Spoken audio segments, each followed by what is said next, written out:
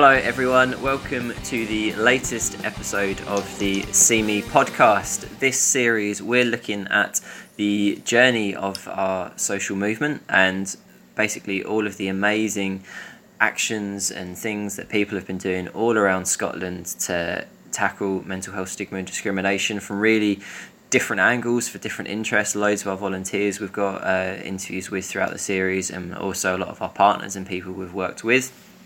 Today we've got a really interesting interview from Scotland's Chief Nursing Officer, Fiona McQueen.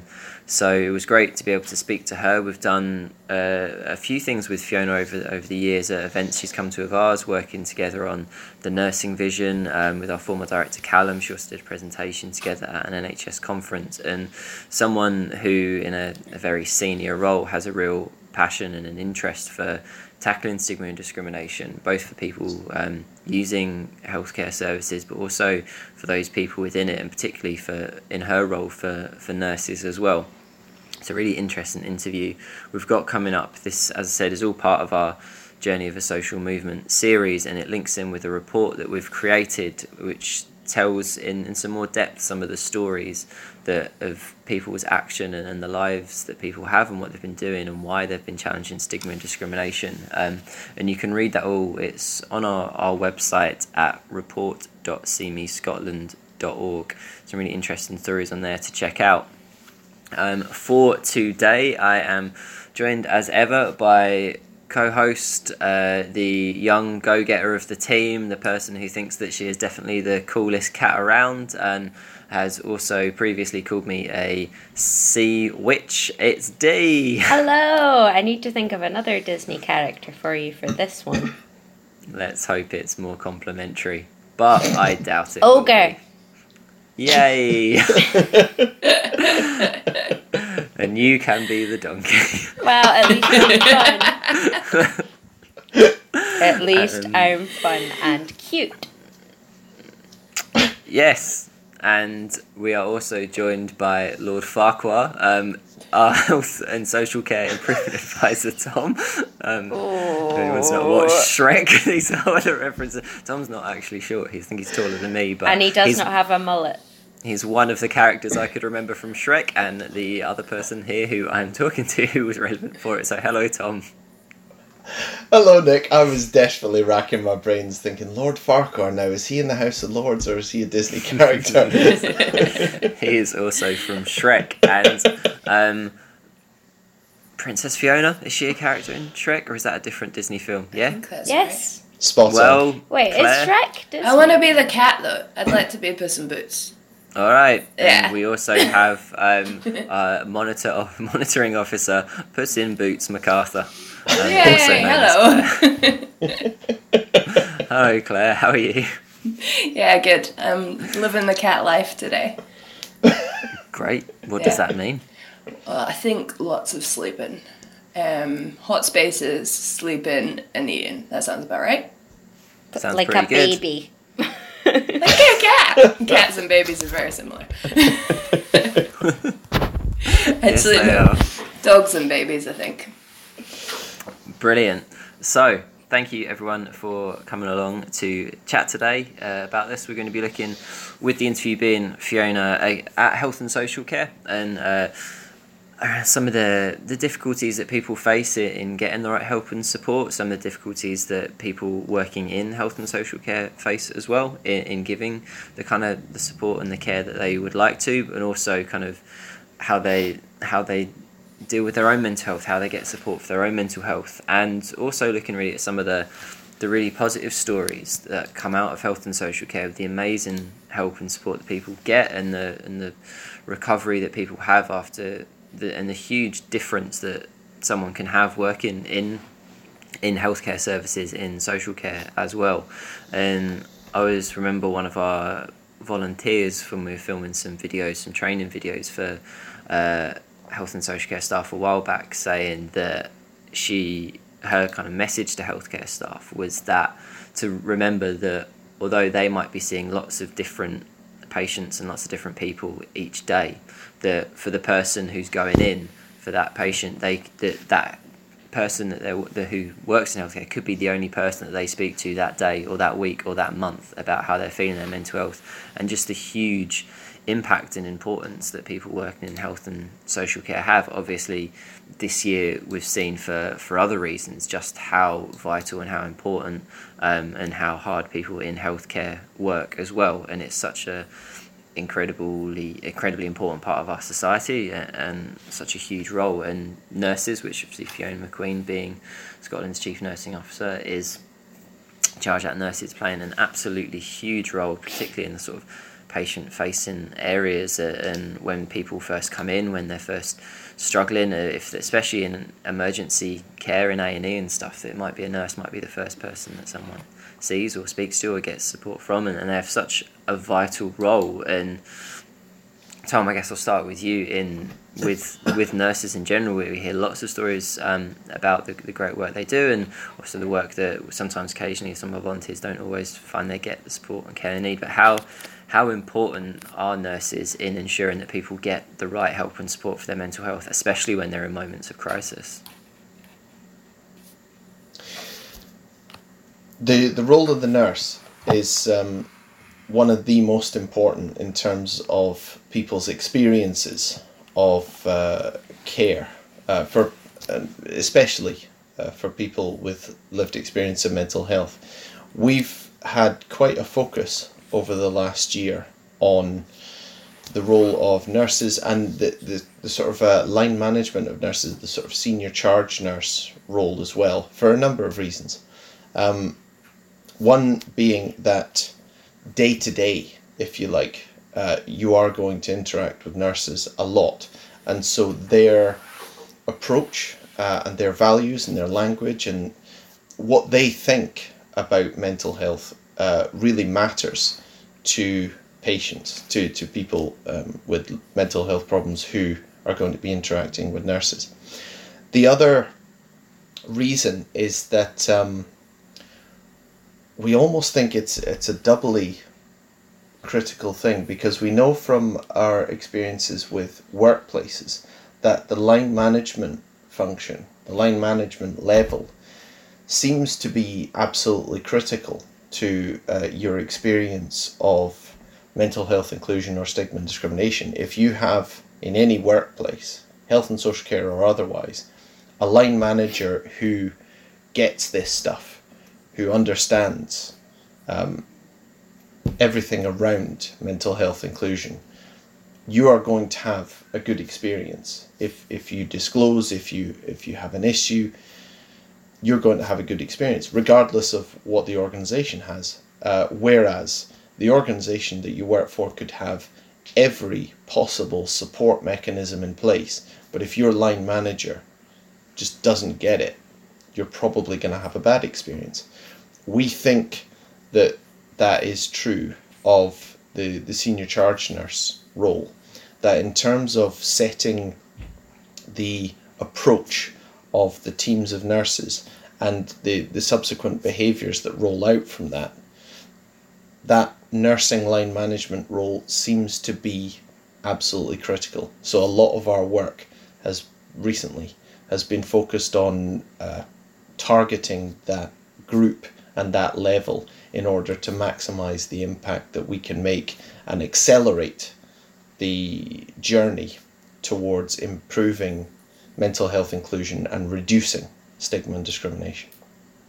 Yeah, and it is so important to be able to speak to the people who have that kind of level of influence, to be able to actually have these changes filter through and to see that. And I know in the health and social care training videos that we recorded, which will be going up on our website, you should be able to see there's some really interesting stories there, but one I remember from a nurse speaking about her own mental health as well, and how important it was that her kind of senior management were in supporting her to be able to allow her to then get back to work. And I think that's a really interesting point as well, is to really consider the mental health of those people working in healthcare as well. And I thought her story was really interesting in that.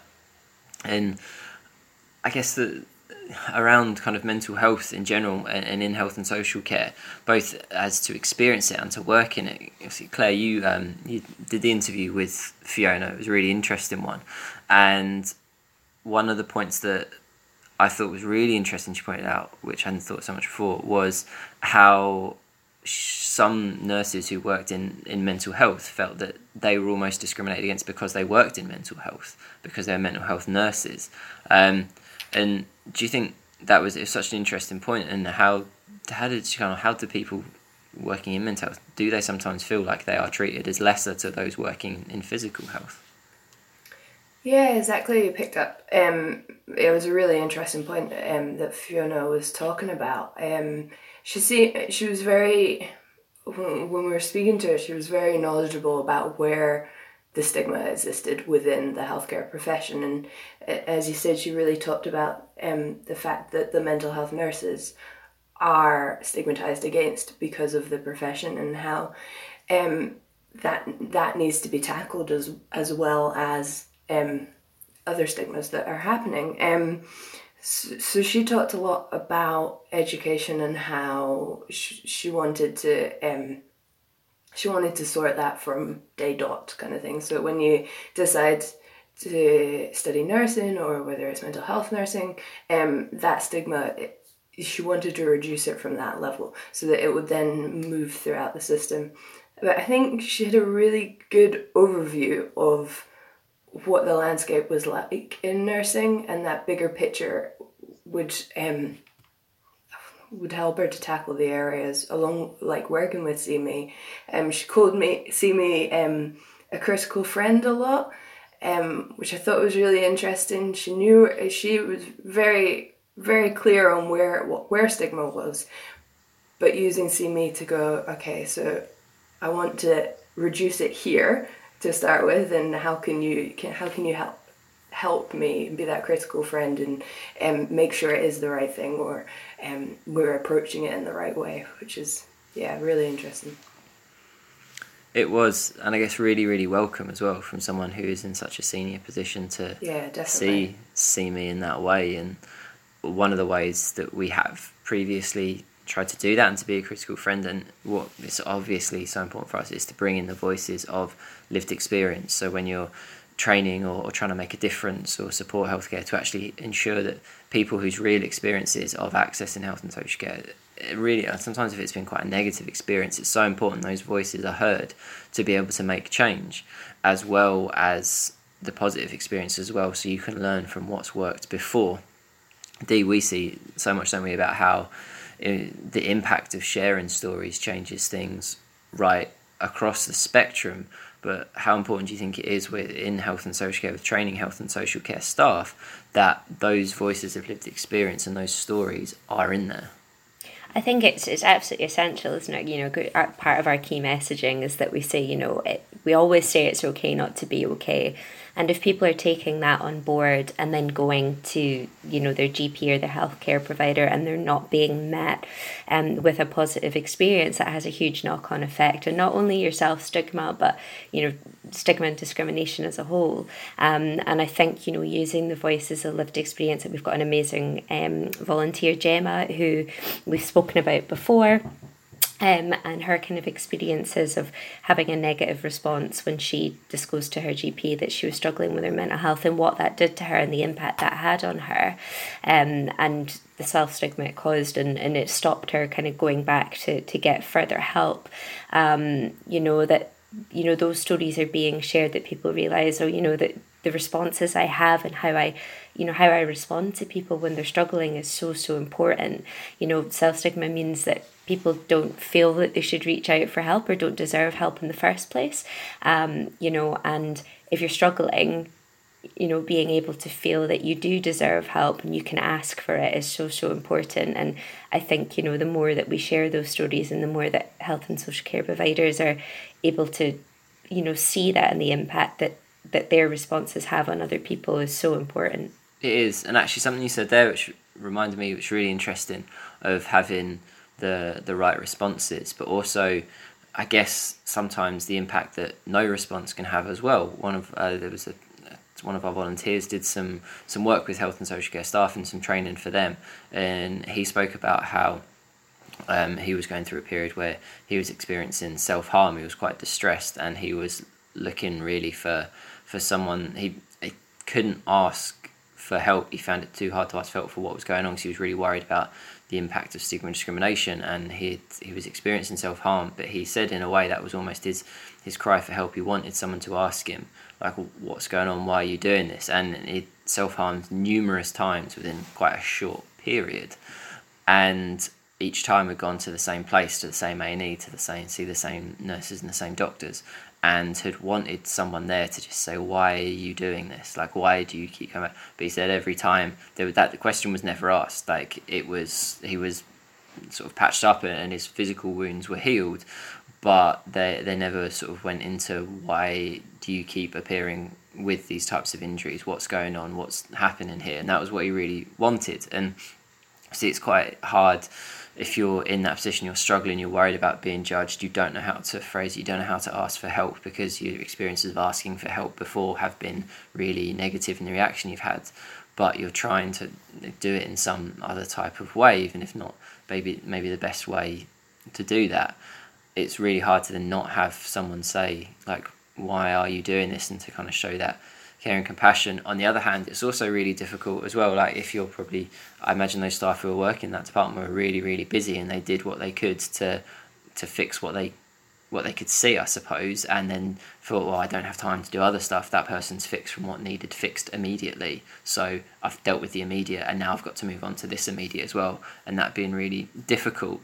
But one thing that this is always linked to is training. And Tom, how important is it that healthcare staff and nurses particularly are trained in mental health and hear from voices of lived experience in that training as well?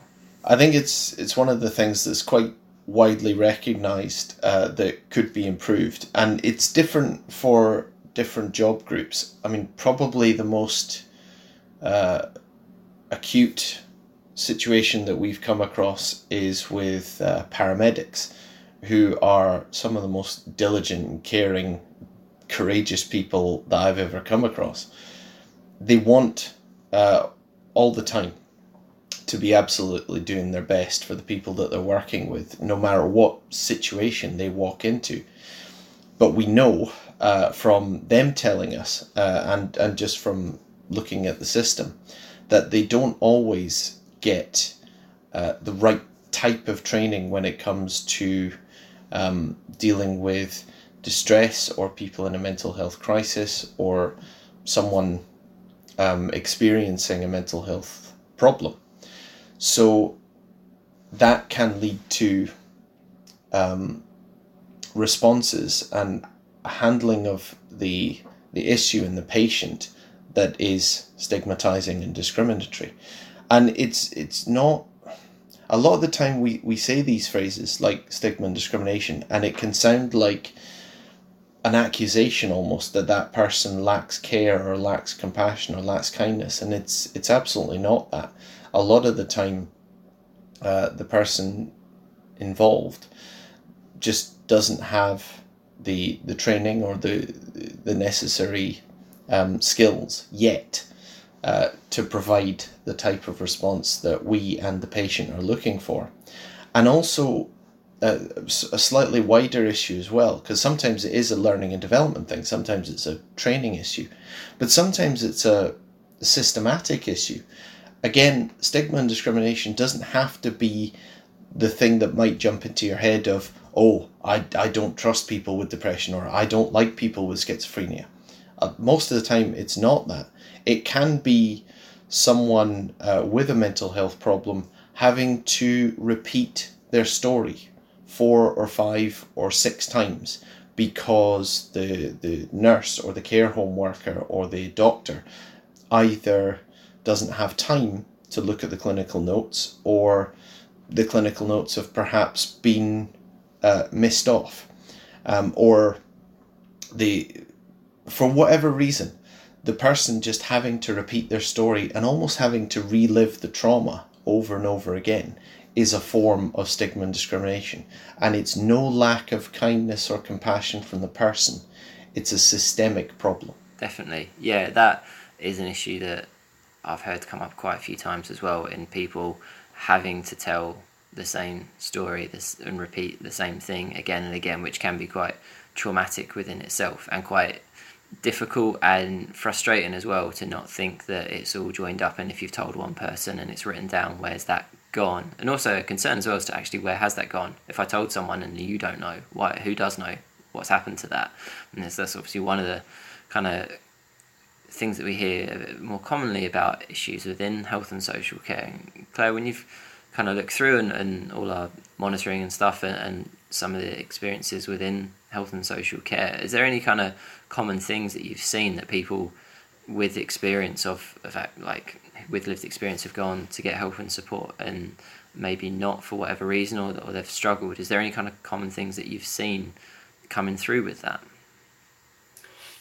Yeah, I think just building on from what Tom was saying as well, we talk about at CME, it needs to be the whole system. It needs to be right from the top. We have mental health inclusion and parity of esteem between mental health and physical health.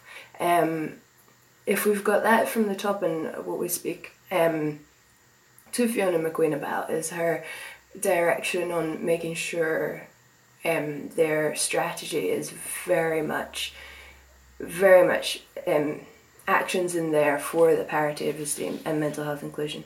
And I think what we're saying is, if it's being directed from the top, hopefully you would see, if it's a time issue, that time would be moved slightly, so that you have that time in your example to ask, well, why is this happening? What's going on in your life that we can talk about or help you with? And we're talking about distress as well, being able to have that time to speak through that situation with somebody, rather than just assessing the physical needs and moving on. And having that from the very top, and hopefully trickling down into, we talked about senior management, and having that support there for staff, or having them as a support for their staff, and then the staff again trickling down to frontline staff will be able to give the compassionate care that they want to give, and be able to be supported by their senior management. And then, as we talk about senior management, then being supported by the strategies that are in place at a strategic level. And when you look at all three levels, and you take the whole system into it, it gives everyone a footing to start on, and it means that everyone is getting the care that they deserve at every level.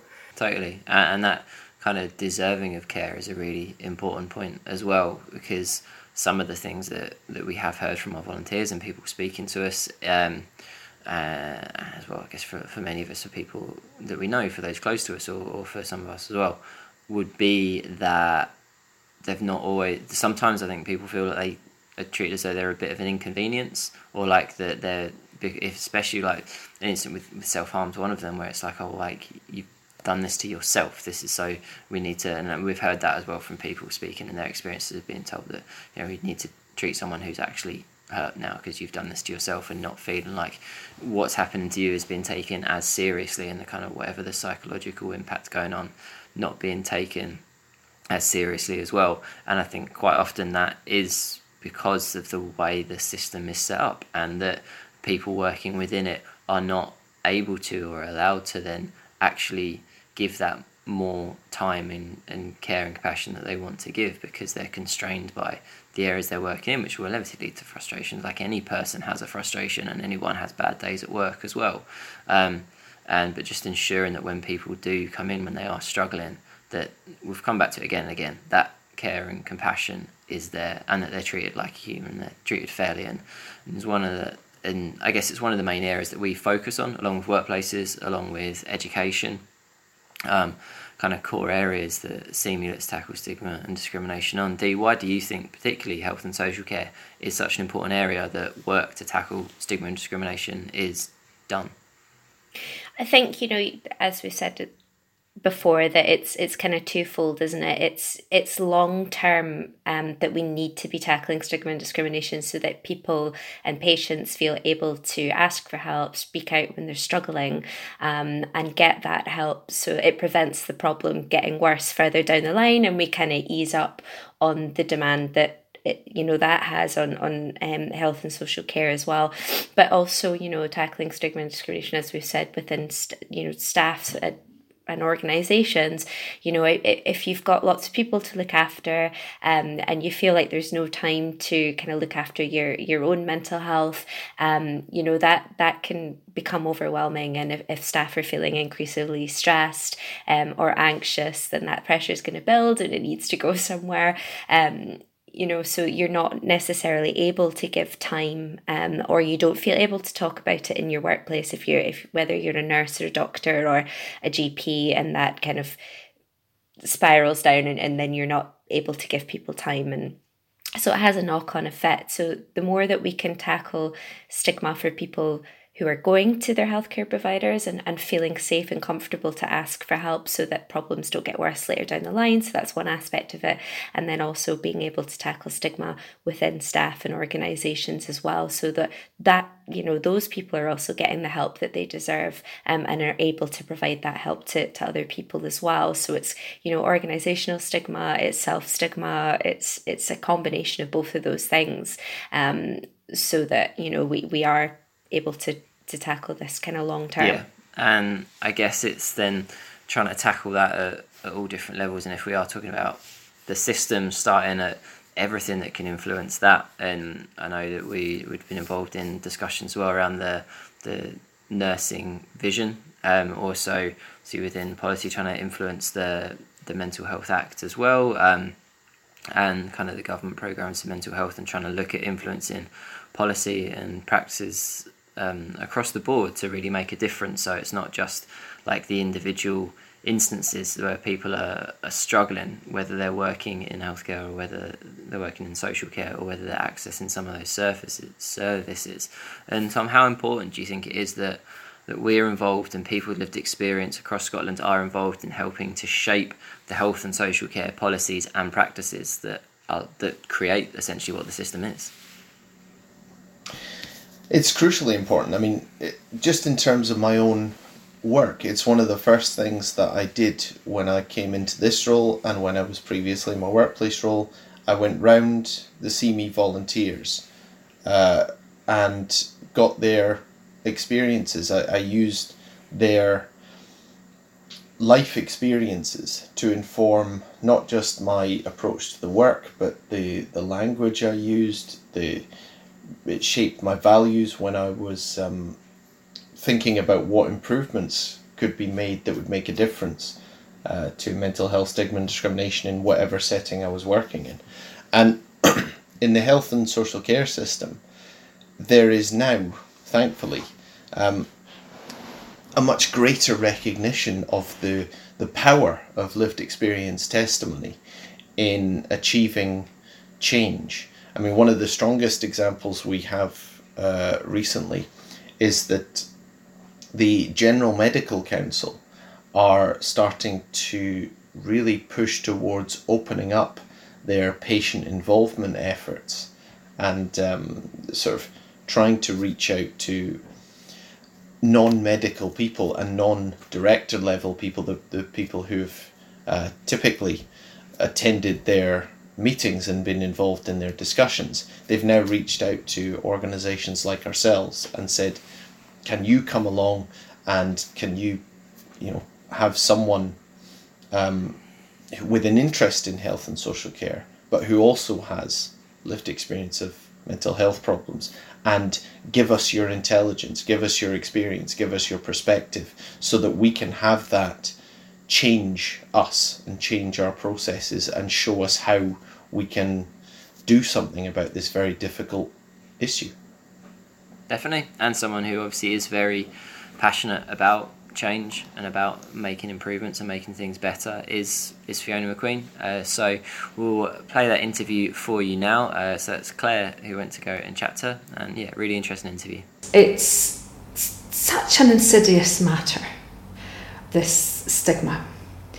There are staff who are desperate for help, and they say they're not prepared to ask for help because they don't want their manager to know they have mental health problems. They don't want their colleagues to know they have mental health problems.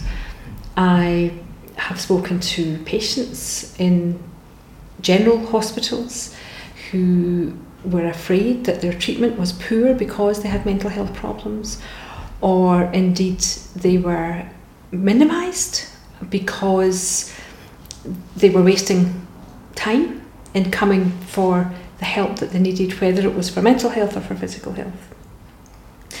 And therefore, because it's woven through the whole of society, to have an opportunity to stand up and say, see me, I am worthy, I am a person, I am entitled to be me in all my glory, and if I need help, whether it's for my mental health or my physical health, then I should be able to access that in a way where there is no judgment and I'm treated respectfully with compassion and care. How powerful or how important do you find it to work in partnership on issues like stigma and discrimination? So when just one person says it shouldn't minimise it, but when there's an opportunity to work and to talk about how perhaps nursing students feel alongside social work students, alongside medical students, then it does really make a difference so that there can be a joined up approach. And it's almost as though we have permission to take that, the swell of opinion, and articulate what's so wrong about it. But I think more importantly, articulate in practical terms what we can do about it. And having that strength and learning from each other, I think, is important as we hopefully gather pace and momentum.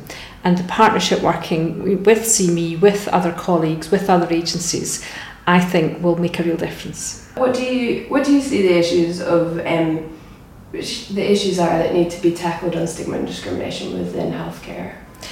So I think it's a multi-layered issue. First of all, mental health nurses will tell me that they feel they are discriminated against because they're mental health nurses and they're not general nurses.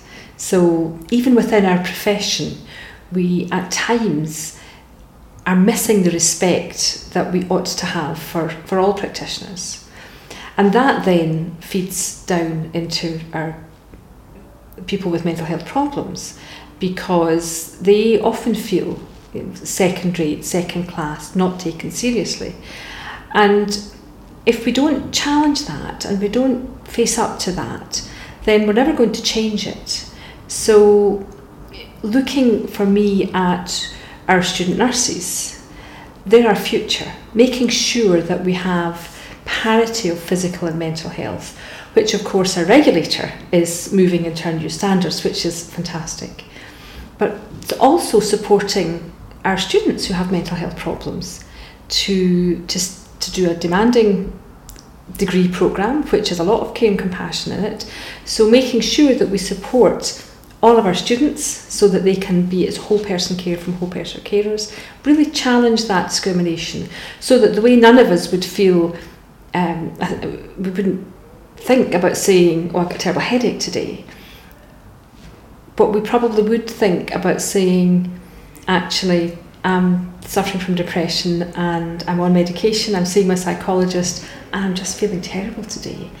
And that's actually what people need to be able to say so that they get the support from their colleagues who are round about them. So I think there are two issues. There's the professionals and the people who deliver care, and then there's people who access our services who deserve fundamentally the best possible care, but at times because of discrimination don't receive it, and at times because of their perception they don't come forwards for it and don't receive it.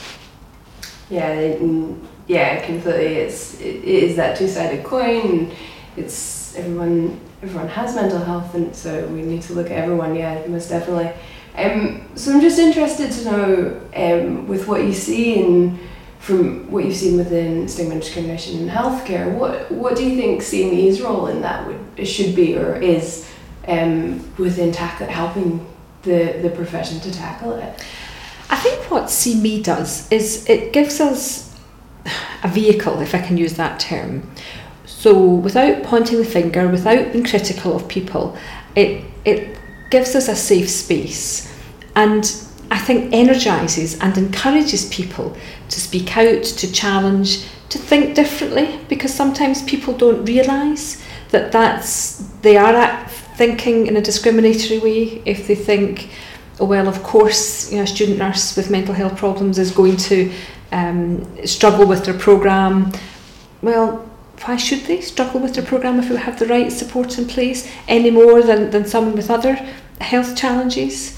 And surely we should have all of society within our profession delivering care to the people of Scotland. And therefore CME, I think, can give, it can encourage us, it can egg us on, it can give us, in a way, a neutral. We're not being critical, but we're calling it out for what it is, and gives us that vehicle to move things forwards. So the 2030 vision for nursing, how important was it for you to raise these issues within the vision, to explicitly speak about stigma and discrimination in terms of, we're talking about nurses and we're talking about people in care as well, and how important was it for you to get that into the vision? So it was incredibly important, because if something, in my mind, that's so important as our 2030 vision, what do we want the profession to be like, to be able to do, to care for the people of Scotland, unless we were quite forthright about tackling inequalities and reducing inequalities, eliminating inequalities, absolutely believing that we can see an end to discrimination across all areas of policy, but in this instance across mental health and well-being, then our job will be done. So unless we talk about it, unless we put plans in place to remove it and eliminate it, then we're never going to do it. And there is a challenge at times, because some people are in denial. They genuinely don't believe it, they don't see it. And other areas, they think it is the right thing to do, because they do genuinely believe they have their long-held beliefs, which are wholly inappropriate. And therefore, for me, it was incredibly important, both so we could support the profession, to support mental health and well-being, create the environment for nurses to flourish, but also support people who access our service and their loved ones to feel confident and comfortable in knowing that they are going to be supported, whatever their problem is. So there's a couple of wordings in the vision that I just wanted to ask you about, and how you came to these decisions.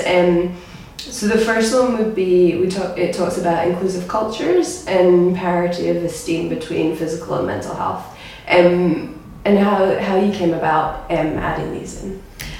So essential in my mind that they were there, and we know that people with mental health have worse physical health than people who don't have mental health problems, or people with mental health problems have worse physical health than those who don't have mental health problems. In part, that's because healthcare practitioners don't have as much of a knowledge about physical health care as they should. So there's something there about all of our practitioners, both our mental health practitioners who are working with people who have mental health problems, knowing and understanding physical illness and signs, symptoms, and being able to then refer on. The other aspect is for people the adult nurses, to be able to support people who have mental health problems when they come into a general environment, whether in primary care or secondary care. You can't possibly care for someone in a holistic way unless you do both at once. So yes, at times if someone has a mental health crisis, or if someone is having an acute stroke, that obviously will take priority. But only momentarily. You then need to know if someone having a mental health crisis also has cardiac problems, or if someone's having a stroke, has severe and enduring mental health problems, because that will change, or it ought to change, the way that you interact and support these people and their loved ones.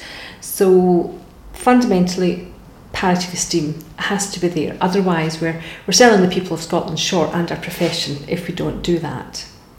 So one of the saddest discussions I had was with a mother whose son had severe and enduring mental health problems, and he was admitted to an inpatient ward, and the nurses left him to sleep it off, and he found a way to self-harm, and then a few months later in another healthcare setting he took his own life. And that, to me, was about lack of inclusion. It was about placing someone out with the remit of belief that he could be helped or he could be cared for in a physical care setting. It's about people not wanting to include, if someone has depression or a severe and enduring mental health problem and they're struggling with their workload. It's about their colleagues being afraid. Sometimes they don't know what to say, they don't know how to deal with it, or they get cross because they feel they're going to get more work because of it. But actually, workplaces, and this is I think where CME can really make a difference, workplaces need to make adjustments.